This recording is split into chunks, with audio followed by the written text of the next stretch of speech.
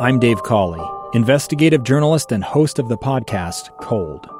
Don't miss Cold's new Season 3, where I look into the unsolved disappearance of Sheree Warren, a woman last seen leaving her job at a Salt Lake City office in 1985. Police cast suspicion on Sheree's estranged husband and boyfriend, but never made any arrests or recovered Sheree's remains. Find Cold Season 3, The Search for Sheree, anywhere you get your podcasts.